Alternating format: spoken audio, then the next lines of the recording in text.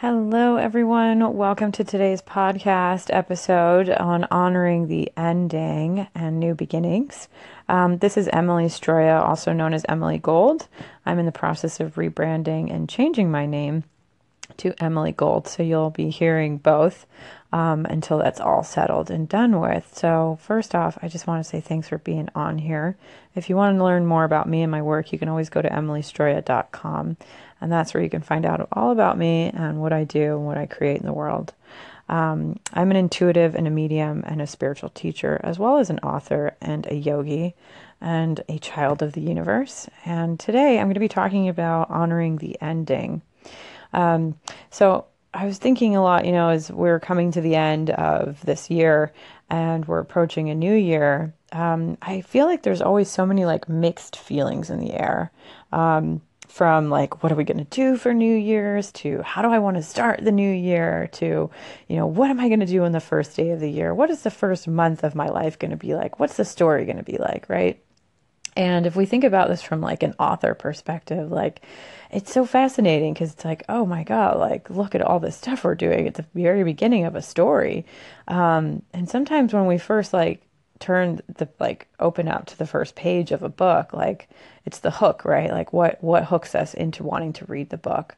If it's fiction or if it's nonfiction, it's a how-to book on something that we are interested in. So it's always like that first three sentences is super, important. And so I want to like kind of pause and take a moment to think about that with the also ending of a story, right? When you look at the books you've read in your life and you think about the endings, how have the endings been? Have they ended in tragedy? Have they ended in fairy tale and happiness and joy? Have they ended in self-reflection and realization? And so this year for me, I really want to pay attention to the ending of my story with 2017, but also just my story. Like, this has been such a phenomenal and transformational year for me in healing and finding peace from the past and like letting go of a lot of trauma that I suffered with being abused as a kid and growing up and experiencing sexual abuse from my father. This has been one of those years where I really had to brave my own storm inside of me and really like face my own inner demons and face my anger and really like through a lot of self-development workshops and yoga and journaling and therapy and like I really hit it hard this year and I'm super committed to my health and my wealth. And so this has been one of those years where I've had to brave my storm, face my pain, and decide to write a new story that I didn't want to continue to live in that story anymore of like what happened to me. So that's my invitation to you today is to consider like, everything that's happened to you and also like look at, where do you want to write yourself a new story? Do you want to continue to carry around the burdens of the past? And how will you like honor and pay respect to this end of your life, this chapter that's coming to a finale? And what do you want to create differently for yourself so that maybe some of the things that happen this year don't necessarily happen in the same way that they have, or, there's always patterns, right? We see patterns in nature and we see patterns in our lives. And so we have these habits, we have these patterns that we carry. And so what are some of those habits that you're ready to change? What are some of those ways of thinking that you're ready to change? What are some of those victim stories that maybe you're staying in? I know that I have quite a few, and so I'm learning really hard to like, okay, that's not a story that gets to live inside of my head. Like, I'm powerful. I can change this.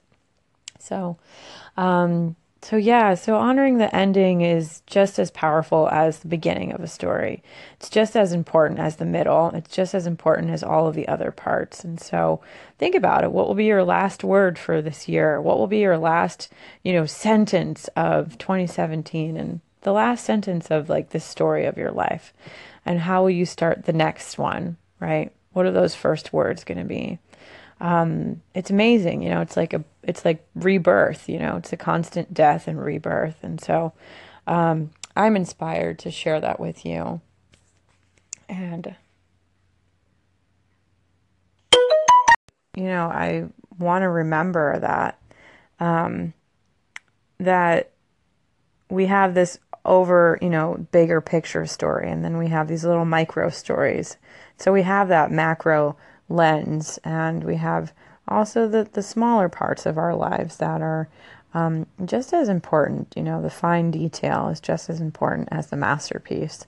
And so respect, like this year, respect the story of your life, respect the end, and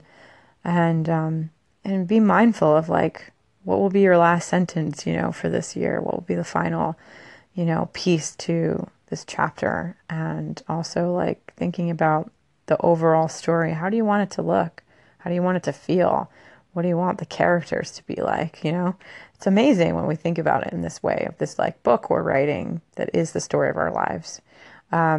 So thanks for being here. This is Emily Gold, also known as Emily Stroya. If you want to learn more about me, go to emilystroya.com. Be a part of my life, be a part of my story, be a part of my work. I do one-on-one sessions with people. I also have written several books on psychic and mediumship development and intuitive study. I have a online school, the Intuitive Soul Academy, where I teach people how to connect to their spiritual gifts so that they can transform their lives and live, and be themselves in the world, and whatever that looks like. You are a masterpiece, so let's celebrate that. Thanks for being on here.